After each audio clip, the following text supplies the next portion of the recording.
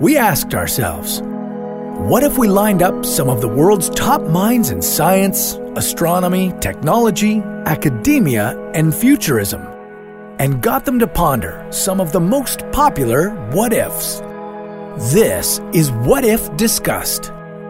Here are Teddy Wilson and Richard Garner. Welcome to another episode of What If Discussed. I'm Teddy Wilson. And I'm Richard Garner. Our question today, what if we settled on the moon? And you know, it strikes me as time goes on and as the race to get back to the moon heats up between national governments and of course now with private companies and tech giants in the mix, this question is becoming more and more relevant and is kind of something we should be pondering now because it seems like it's just around the corner, doesn't it?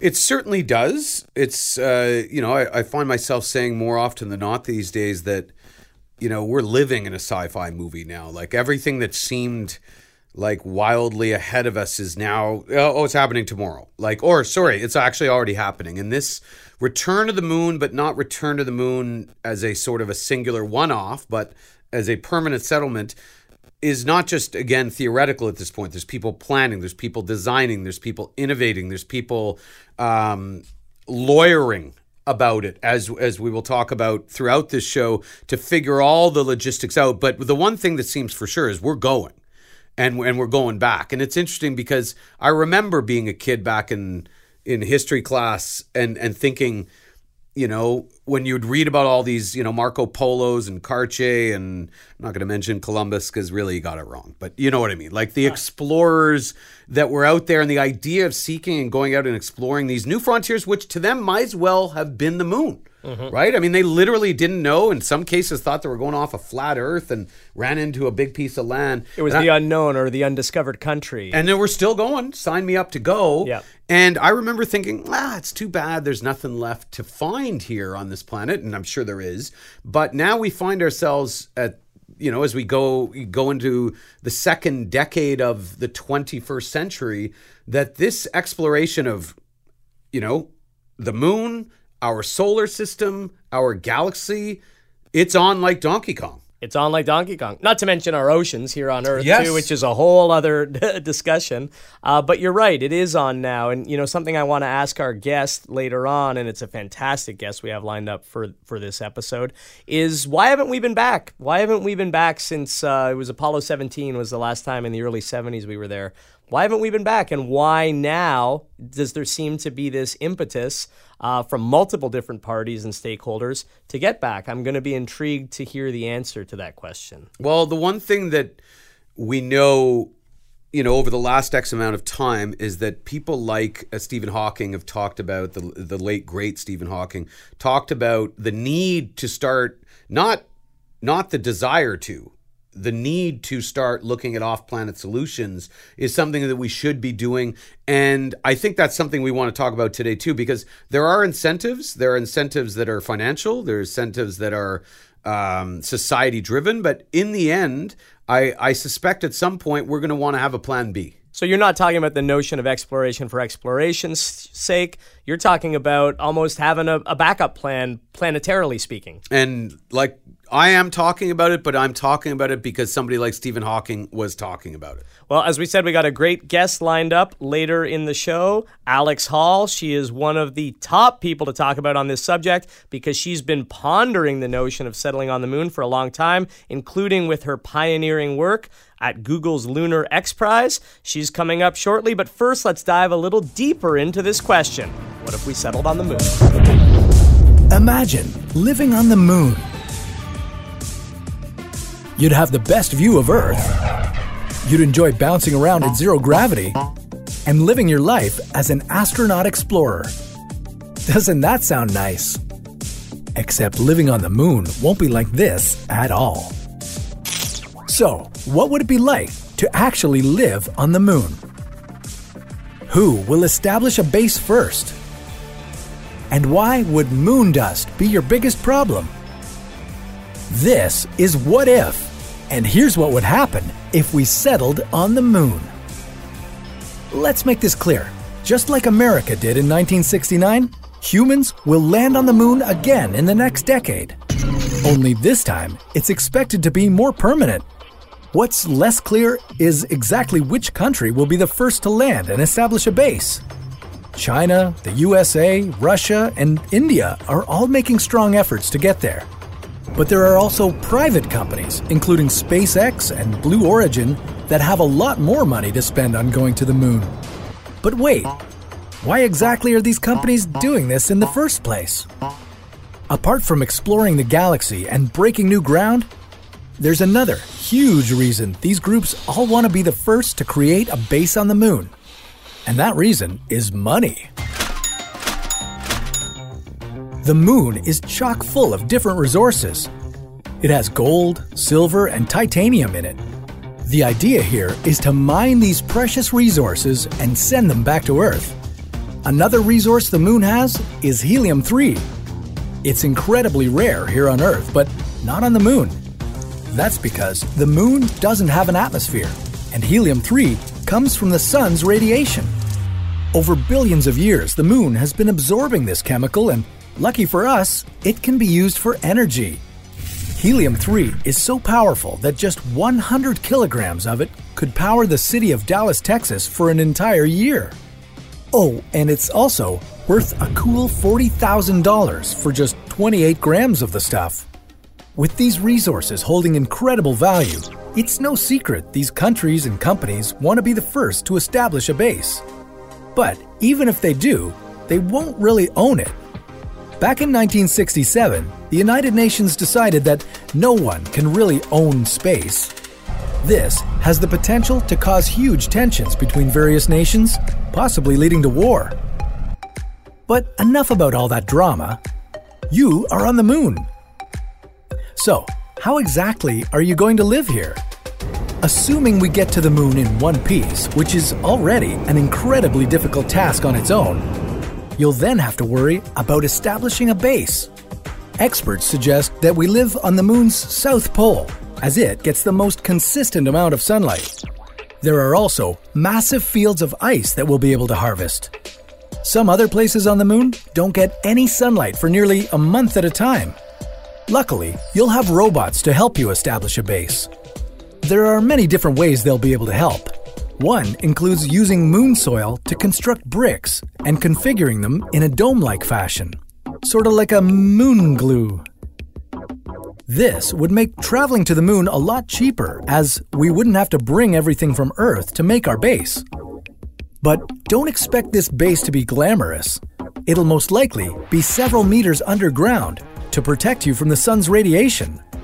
And as for what you'll eat, well, it'll be your standard dry astronaut food. The good news is that you should be able to grow some carrots and tomatoes. A 2014 Dutch study found that it's possible using soil on the moon. And what would you drink?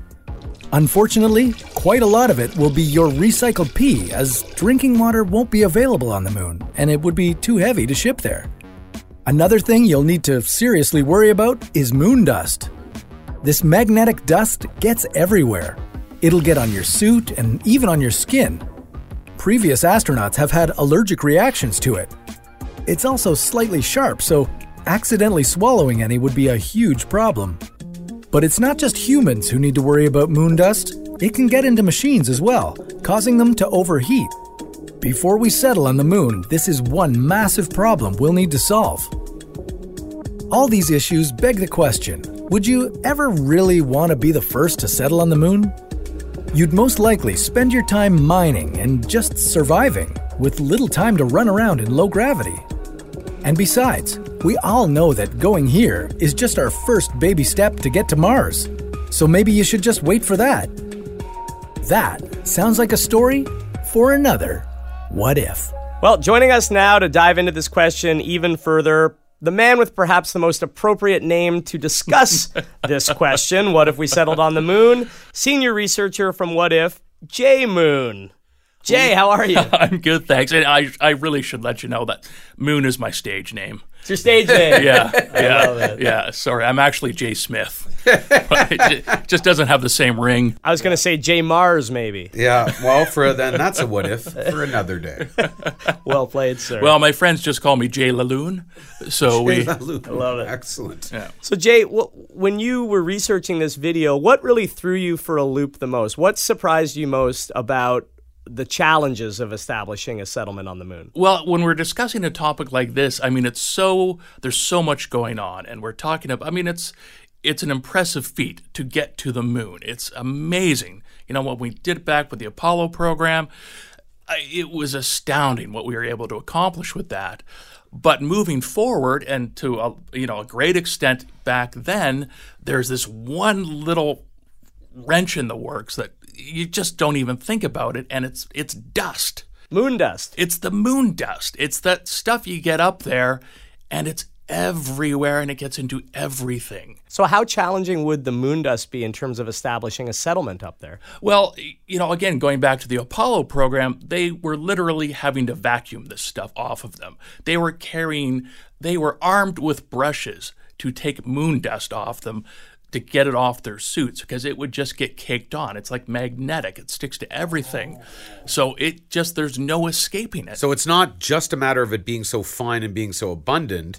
The magnetic part, because I was wondering, like, obviously, whatever settlement you'd have, obviously tons of machinery, but you'd have a lot of computer equipment, a lot of servers, a lot of that. Everything we need to get to where we need to be up there is at risk because of moon dust. And it's going to have some sort of metal components, therefore magnetic moon dust. Yeah. So that is a problem, and I'm guessing not one they've solved yet.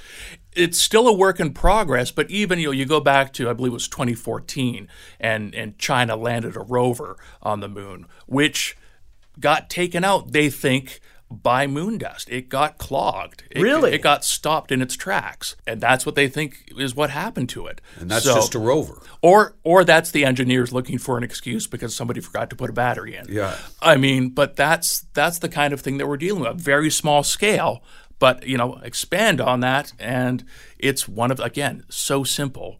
But it could be the thing that maybe, if nothing else, just jumps the budget up by $1 trillion or so. Well, let's flip to something that could help the budget by bringing in potential revenue. Obviously, there's a lot of resources that could be exploited on the moon. Talk to us a bit about helium-3. Well, helium-3 is one of these things where if you take it on Earth, I mean, there's this nuclear component to it. It's incredibly expensive stuff, but it's everywhere on the moon. The upside of it being there is that we can use it back here. The moon has 1/6 the gravity of Earth. So actually shipping it from the moon to Earth technically wouldn't be as complicated as shipping it from Earth to the moon because of the whole gravitational factors and things like that. So we have that going on. But helium-3, H3, as you'll sometimes see it being called, it is one of those items where it can just be used for everything. It can be used up there. But the problem becomes whether or not we will have the means to be able to process it the way it needs to be processed to put it to use. So we may very well see us shipping H3 back home, processing it, shipping it back to the moon for some time to come.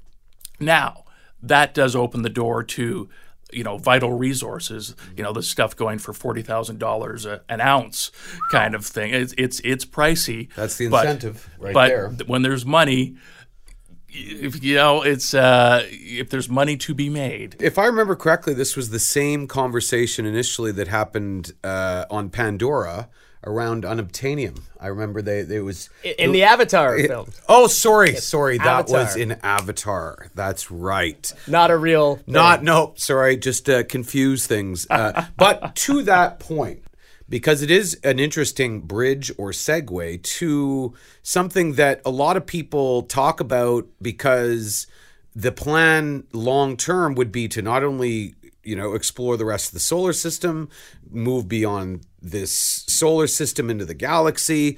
So the moon and settling on the moon, less about let's say a new human colony, more about a jumping off point to go to Mars, for instance. How much of that is driving the let's say the progress and the momentum right now? Well, unfortunately for the moon, I mean, we would love to get lots of credit here. We want to, habitate the moon. European Space Agency is trying to get 10 astronauts up there by 2030, and they would be coming and going 6-month rotation, which would be the longest we've had people on the moon for, consistently straight through without a break. But the moon right now is being looked at as the diving board, where we just get it set up enough that we can then use it as the platform, and off we go to Mars from there, which is fine. But even for the crews that are going to have to be there to make that happen, I mean, we still have to figure out where they're going to live. Are they going to live on the surface? Are they going to live under the surface? Because if they're on the surface, they've got radiation to deal with. We still have the gravity factor. Science fiction, everybody can walk around, no problem. Can we really have people up there floating nonstop in trying to make this happen? What do we do with all of the gear? How do we make all of this work? With What do we eat? What do we eat? How do we eat? I mean, can we invent anti-gravity? Do we have to bring that into the picture for this to really work, where we have antimatter working against the gravitational pull that keeps people grounded?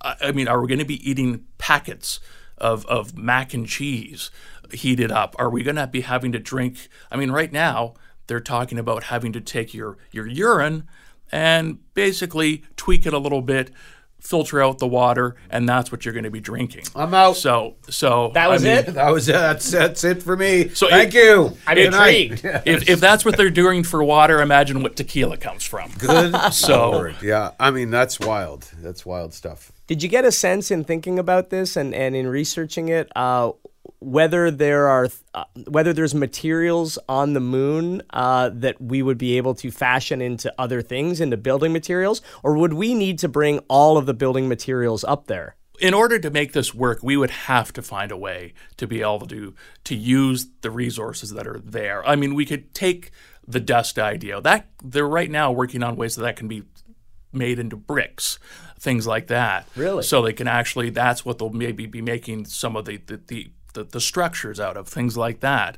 But again, you think of what we have on Earth for our space programs. You look at a launch pad, you look at the basics, try to visualize that on the moon. And we are going to have to bring a lot from Earth. Mm-hmm. But in order to make this work, I mean, besides helium-3, we've got gold up there, we've got titanium up there. There are other materials. But I would say probably for at least the first 50 years, we'd still be shuttling back and forth, between the two. Well, fascinating chat, Jay, or we should more appropriately call you in this context, Mr. Moon. Yeah. I prefer that. Thank you very much. Well, thank you for being Perhaps the first mayor here, if you will, of the moon. of the moon. The governor of the moon. Yeah. If the name is all it takes, I guess I'm in. Yeah. Thank you for joining us, Mr. Moon. And after the break, we'll be joined by someone at the global forefront of the movement to take us back to the moon and to one day establish permanent settlement there. Alex Hall will be our guest coming up. Hey guys, we'll be back to the episode in just a sec, but I just wanted to remind you that if you're enjoying this episode, your friends might enjoy it too. So take a screenshot now or screen record your favorite part of the podcast and share it to your Instagram stories and tag us at whatif.show. Help us make science accessible to everyone. Now, back to What If Discussed. From a very young age, Alexandra Hall has dreamt of becoming an astronaut. This astrophysicist headed up Google's Lunar X Prize in 2011. No longer with Google's $30 million race back to the moon, Hall is still very active in programs around space exploration and much more. She offers great insight into the competition around going back and settling on the moon from privately funded enterprise, since she's lived that experience. Today's question, what if we settled on the moon? And joining us to discuss is Alex Hall, former senior director of the $30 million Google Lunar X Prize. Alex, thanks for joining us. You're very welcome. Looking forward to it. There's so much to talk about here, but we'd like to actually start with a quote from you. And that quote is, and I quote, "I believe that solving today's global challenges requires us to think beyond that which is just outside our window.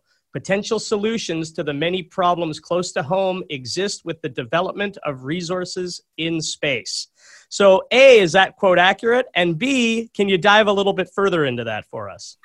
Yes, that quote is absolutely accurate. Have always believed that if you think beyond what we know today and you start to think about how you might solve a problem, even if the technology might not quite yet be there, you can often come up with a different approach, something that might allow you to have an aha moment and to break through a barrier. And sometimes that requires setting particular goals or really audacious goals. And of course, that's what X Prize has always been about. It's what the Google Lunar X Prize was about. Well, it's an interesting word to use there, audacious, because I certainly at one point of our even recent history, settling on the moon would have seemed wildly ambitious, perhaps, and even a bit sci-fi, or in your words, audacious. It feels, I don't want to say imminent, but it certainly feels less unlikely as we go forward. But before we get into the likelihood and the whens and the hows, let's just start with the thesis question, if you will. What if we settled on the moon, Alex? What do you think that sort of entails from a 30,000-foot perspective? It's a really, really great question because as soon as you start thinking about what it means to settle somewhere, you then have to start thinking about, well, what is a settlement? You know, what constitutes a settlement? And certainly many people have thought about this, but have thought about it from the point of view of when, you know, the US was settled, you know, particularly when people came across from the East Coast to the West Coast and started to create businesses, started to create resources, started to find ways to make money and to exist. And so I think it's interesting to approach the what if question from the point of view of thinking about this as a settlement and thinking about all of the things that go into that, from the governance, from the businesses, from how the people interact with each other, even down to, you know, the languages that they speak and the societal norms that they adopt. I think that there's just so many facets to explore on the question, what if we settled the moon, that, you know, quite literally we could be here for weeks. However, to try and bring it down to just one or two fascinating pieces, what I think is interesting at this point in history now is that we do have the technology to get to the moon, to stay on the moon for at least some pretty extended periods of time. And the amount of money that it would take to do that is kind of scarily within the realm of some private individuals.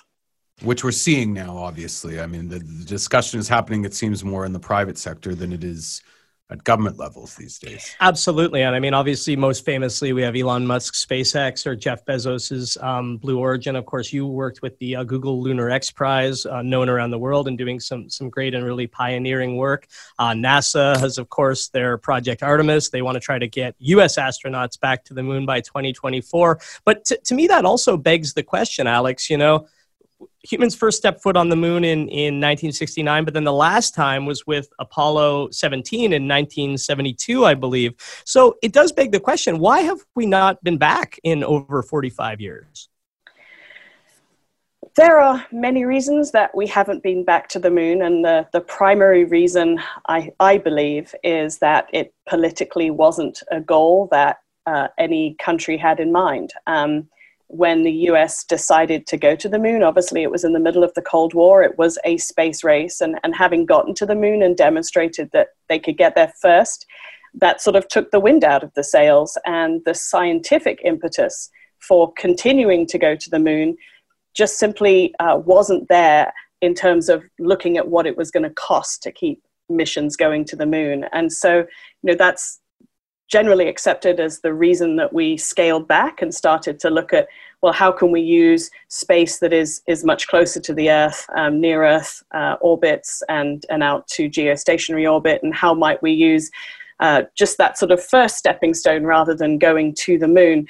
And really, that's the way that it stayed, obviously, for more than 50 years, until we've recently seen political impetus again, and this case the Chinese pushing very hard to put things on the surface of the moon, and other countries also taking part. India, of course, notably, and then with the attempt by the former Google Lunar X Prize Israeli team to also put a lander on the moon. We've seen a resurgence in interest. And obviously you touched on some of the more, pressing and immediate logistical issues. Obviously, government will, all the very difficult aspects of settling, which, again, to your point, we hadn't really done, and feels like most of the world here is settled. So it brings a lot of those questions into, puts them on the table, so to speak. But let's say, for instance, for the sake of this conversation, we've done all of those things, and let's say we figured all of that out. What excites you most about the prospect once it's fully realized, and let's say even a few years down the line? What excites you the most about what that can lead to? What excites me about putting a settlement on the moon is the fact that that group of people is going to evolve as a settlement and is going to develop ways of dealing with issues that they come across on a day-to-day basis that will be constrained by their access to resources. They can't just pop down the road to, the nearest hardware store and pick something up. And that is necessarily going to involve a lot of creativity and a lot of innovation. And so I think that while the settlement on the moon will be amazing in its own right from a sociological point of view, psychological point of view, and technological point of view, the benefits that will come back to Earth will be the creativity in solving problems because of the constraints that they have on the moon, that then we can look at back on Earth and say, well, hang on a minute, if we can solve this resource problem on the moon using only these things, can't we do that back on Earth as well? So I think that we're going to see some really interesting solutions to problems that will come out of having a settlement on the moon. It sounds. It immediately made me think of the movie Martian, though, right? I mean, The Martian, which a lot of people took away from that, which was the necessity, or the old adage of necessity is the mother of all invention, right? And him being put in that situation and having to in your words, Alex, be more creative with solutions. And it's something I've never thought about in terms of settling on the moon. That's very interesting because it forces us to think differently, I'm guessing. Absolutely. And I think the other thing that will be really interesting is that it's very likely that these settlements will be multinational. Although a lot of the current push to go back to the moon is still kind of siloed in individual countries, at the point that we're building fairly large settlements with large groups of people, like just as with the model with the International Space Station, I'm sure that it will be a multinational effort. And what that means is that you then get the benefit of people coming at it with their different cultural perspectives as well. And I think that adds to the mix because people have come from different backgrounds, things that people consider risky or normal will be different. And again, that will create a really interesting melting pot for both developing new innovation and possibly also developing some new ideas of what a society is. Mm-hmm. That's fascinating. And I mean, you talked about resources, and obviously one thing that the video touches on as well is the fact that there are plentiful resources to be mined, for economic gain potentially on the Earth. Gold, silver, titanium, also obviously helium-3, which is fascinating in its own right, incredibly valuable, and very plentiful, as I understand it, on the moon. So how much, given that there are these resources to be exploited potentially on the moon, Alex, how much are you concerned by jurisdictional issues? You talked about multinational efforts to settle on the moon, and obviously the private sector and the big tech giants would probably be part of that in some capacity as well. Do you get concerned by any of these different actors or players claiming jurisdiction, claiming control, or does the 1967 UN Outer Space Treaty guard against that? So the Outer Space Treaty provides some framework and some guidelines, but it leaves a number of questions unanswered. in the discussion and debate that happened while the Google Lunar X Prize was up and running, it was generally felt that the Outer Space Treaty did not allow you to own or to, claim title to a specific piece of real estate on the moon, but it did allow you to own the things that you extracted from it. And so that would allow for people to make money in space. Of course, the challenge would be that if you can't, have your mining claim, if you can't own a specific area, what's to stop somebody else trying to come in and use that particular piece of the moon because it just happens to be rich in a particular resource. And so a lot of these questions are still unanswered and will probably become answered in the act of actually trying to do these things. Because I think, like many difficult problems, no one really wants to spend a lot of time and energy figuring it out based on hypotheticals. Once you've actually got something real, in the case of the moon, potentially you might have either an individual country or a private enterprise deciding that they are going to start mining something from a particular piece of the moon. Then everyone's going to have something to say about it. And that'll be, I think, when it'll all get duked out and the conclusions will come as to what you can and can't do. Of course, as has often been said, once you're up there, who's going to enforce it? Because if they don't have a police force or anything else on the moon, then, what are going to be the mechanisms for enforcing any type of rules that are decided upon? So it could quite be the Wild West up there when people start getting out there and start trying to, for example, extract the helium-3 from the surface or even extract water.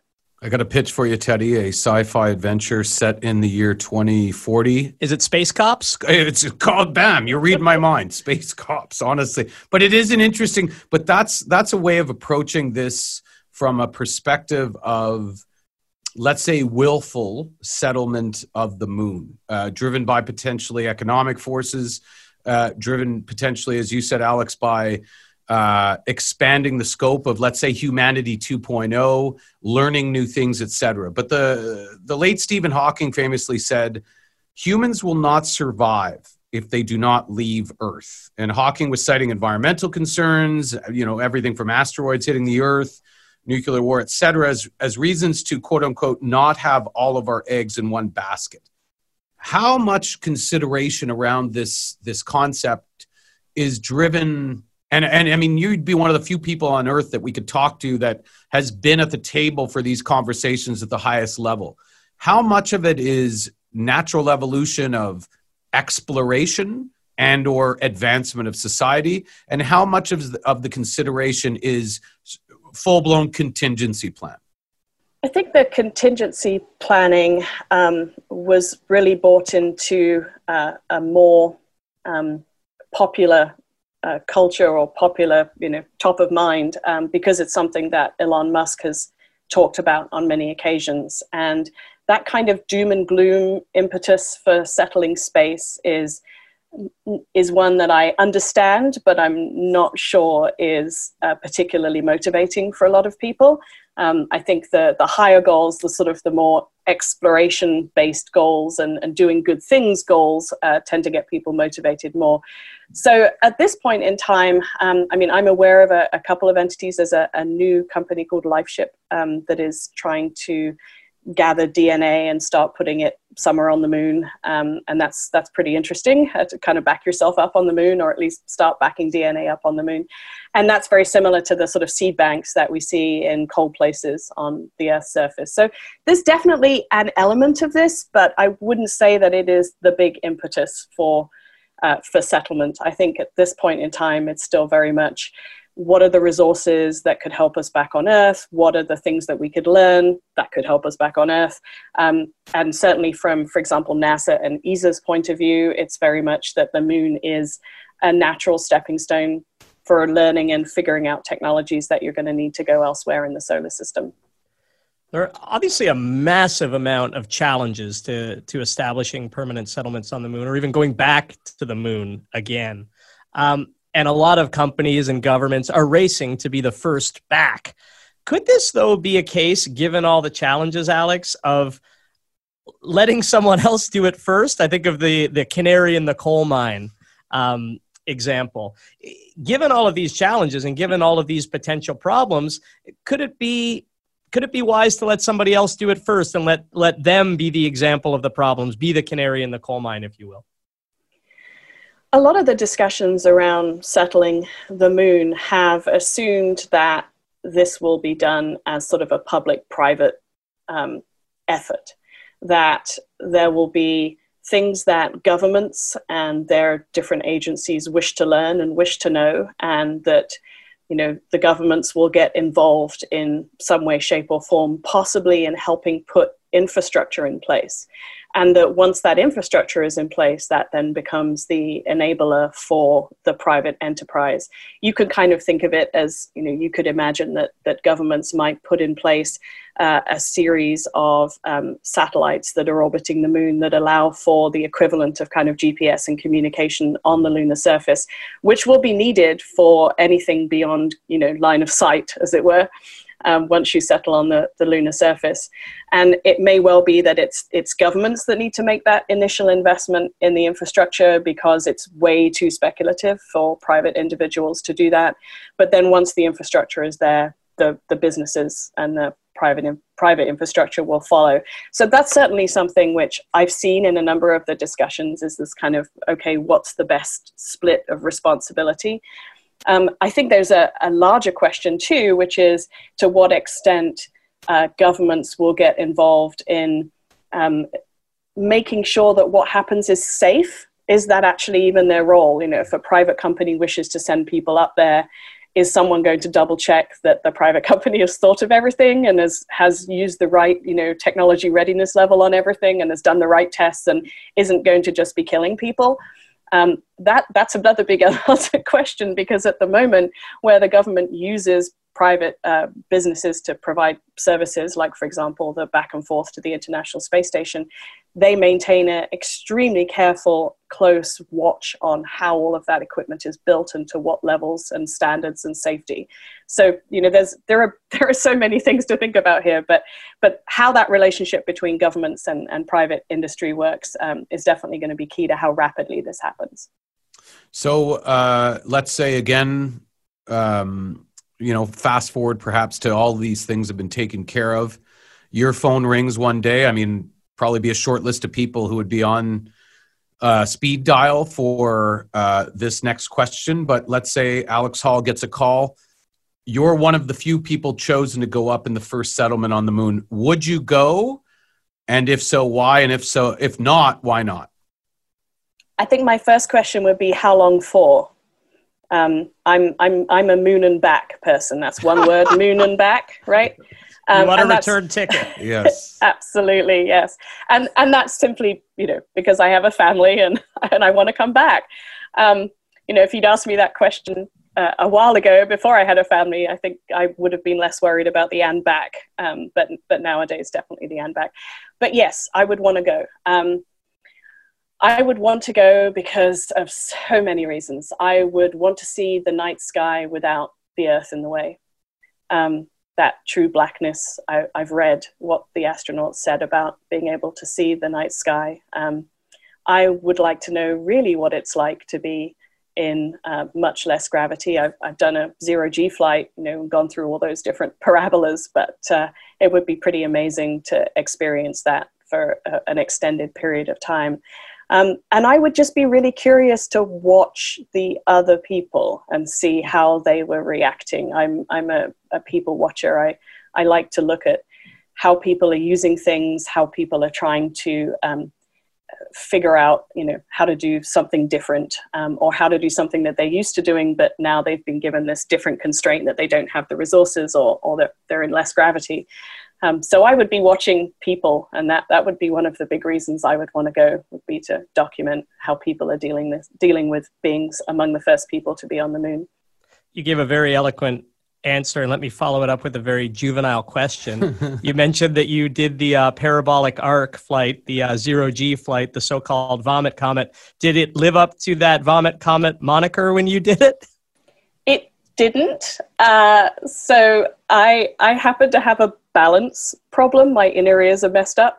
So the thing that normally causes people to vomit is the fluid messing around in your hairs, in your inner ears, and creating the disconnect between what is your brain is being told and what your body is feeling. But my brain already knows to ignore that garbage. So I was actually pretty good. It was fine. It sounds like you'd make a perfect astronaut. Maybe, I don't know. I think I would be super excited, and that could be a problem. I think there would be times where I would just be completely excited at the thought of what was happening, and that might stop me or delay me from doing whatever critical switch button pushing I should be doing at that point in time. So maybe not. Well, sorry, I was just going to say the inevitable question of not what if in this question, but when if, is, again, it's up to anybody that has an opinion, and some have more educated and more informed opinions than others. You would be at the top of that list. So if pressed, what would be your prediction on a timeline for when we could foresee returning, I guess, to the moon, but also B, permanent settlements?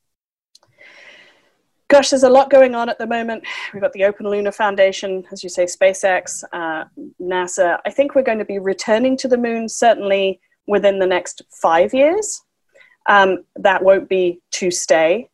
We possess the technology to go back and have a settlement within 10 years. And I believe that if the right groups of people come together, then that could happen. Permanent settlement in 10 years. Yep. That is so exciting.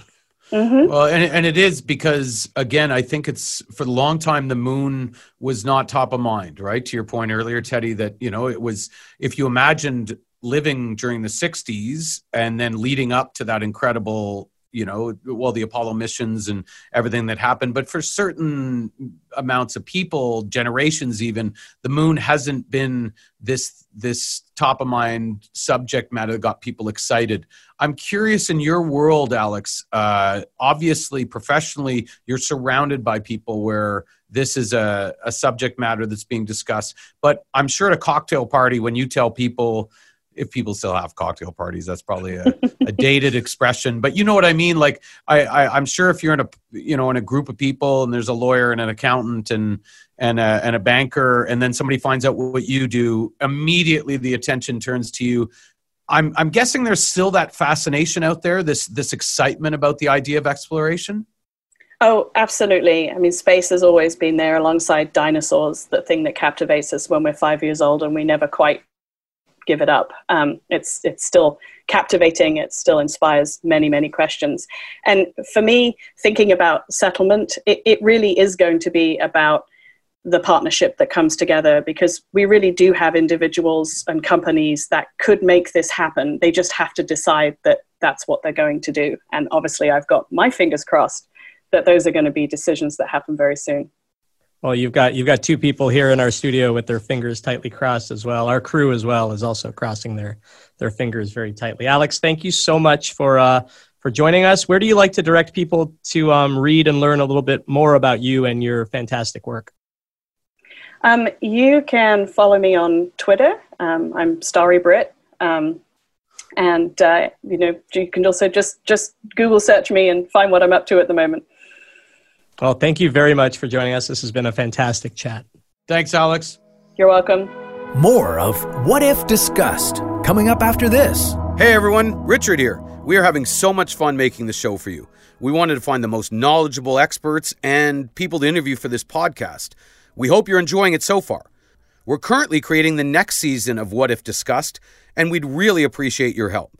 If you like what we do here, support us on Patreon. By contributing to our show, you will get exclusive access to our behind-the-scenes episodes, you'll get your what-if questions answered, and you'll receive a personal voice message. Head over to our show notes and sign up to become part of our Patreon community. This is What If Discussed. Here are Teddy Wilson and Richard Garner. That was really wonderful to chat with Alex Hall. She did not let us down as a guest. Really interesting to get such an insider perspective on this question. And as you said, she is one of the few people in the world who's been at the table for these discussions, right? About going back to the moon, about why we're going, about what's going to happen when we get there. So I found it fascinating getting her take on a lot of those questions. And to me, as much as her take and the information was fantastic, it was also great to see and feel the enthusiasm and passion, childlike, I would even say, of this person who's obviously part of some of the bigger conversations that are going on this planet about real serious things that would be stress-filled and bog you down with all sorts of logistical problems or whatever. Yet you can still sense the excitement in the explorer in her, the seeker in her, the child in her that looks at the stars as she talked about and still ponders. And that's kind of what this show is all about. I think that's what our audience is all about. And that's something we can relate to. And then when we asked her, like, would you go to the, like, of course she's going to say the right thing about, you know, I got kids and I want to come back and all that. Yeah. But there was no question she's signing up to go. Well, yeah. And I mean, I think you touched on something really interesting, and that is this notion of wonder junkies. We call ourselves wonder junkies. We call What If viewers of the videos wonder junkies. All of you listening, I would call wonder junkies as well. Just that notion of overriding curiosity strikes me that she might be the alpha wonder junkie. Yeah, you know? For sure. And driven not only through passion of a young girl and then a young woman, but a career. Yeah. She's made something of it, and she's doing great work in the field, and obviously would be enthusiastic to go, but only with a return ticket. So I posed the question to you, Richard, that you posed to her, and that is, would you go? I mean, it's easy to say. Would you settle there? Sorry. Not just go, but would you settle there? So that's interesting, because as we know, the people that signed up for that Mars thing, which I'm sorry, that's a terrible reference, the Mars thing, whatever that is. But, you know, like, that's a one-way ticket. A one-way trip. And so that brought with it a whole other level of consideration. I mean, even as I say that, a one-way ticket, I feel that's an anxious feeling. You're signing up for that to go to Mars. It's almost implied that it's a one-way ticket. To go to the moon, you feel like you will be able to go back and forth, even if it's not permanent. To come back, you're close enough. And for me personally, going to the moon and having that chance again to explore, to be able to go somewhere and be there for the first time and to learn and understand, sign me up. You'd go. I would go. I mean, if it was a one-way ticket. If it was a one-way ticket with some returns, like, you got to give me some returns. I got to be able to come back. Here's the caveat. Or we have to have a wicked cable package or streaming package for live sports on the moon. No, but I mean, I would. You're so non-committal. It's making me nauseous. I'm certainly thinking that given the opportunity for real, I would go. But again, it's one of those things that until it's in front of you, you don't know. What about you? I don't think I would, and I unlike you, I'm willing to commit to one answer or the other. Yeah. I don't think I would go, and here's why. It's going to be very pedestrian and very lame. I love the idea of going, fulfilling that wonderment. Here's the thing, though. I think it'd be a lot of work. I think it would be a lot of work, and I would be up for some of the work. But here's the thing. If you go and you settle on the moon, there's never going to be a point at which you get to retire and just kick your feet up and not work, or maybe work 1 or 2 days a week in a casual way. You are going to be doing work there 7 days a week, 24 hours a day, and everything, including your survival, will be dependent on that work. And it's not that I'm afraid of hard work, my friends, but there just doesn't seem like there would be any sort of rest light at the end of the tunnel other than death if you were one of the first settlers on the moon. And at the risk of sounding lazy and pathetic, I just don't know if I'm up for that. I don't know if I'm made of hardy enough stuff. So I think I will leave it to other people, and I would follow their adventures and their new reality with wonderment from the confines of Earth. Your Honor, I would like to change my answer. That is a compelling case. I'm with you. We're live streaming it. from a lazy boy while also doing some picture-in-picture. Yeah, doesn't mean we're not curious about it. Yeah, giddy up. That's much better. I was, that's what I do. I get ambitious, I get unrealistic, but in all seriousness, anybody that knows me knows I'm not going to the moon. We're soft. Yeah, We're please. we're soft. Yeah, that ship has sailed.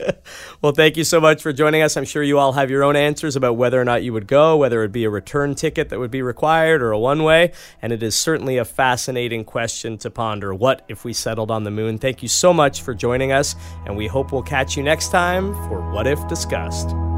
You've been listening to What If Discussed, hosted by Richard Garner and Teddy Wilson. Thank you to researcher Jay Moon. Technical producers Adam Karsh and Antosia Fiodor. Producers Ira Haberman and Stephen Henrik. Supervising producer Richard Garner. What If brand and channel supervisor Raphael Fay. And executive producer Steve Hulford. For more, visit whatifshow.com/podcast. This has been an Underknown Media production. Want to control things with your mind? Have you ever wanted to hear colors? Or what about live forever? Well, if you were a cyborg, all of this would be possible. That sounds like a story for another What If. Coming up next time on What If Discussed.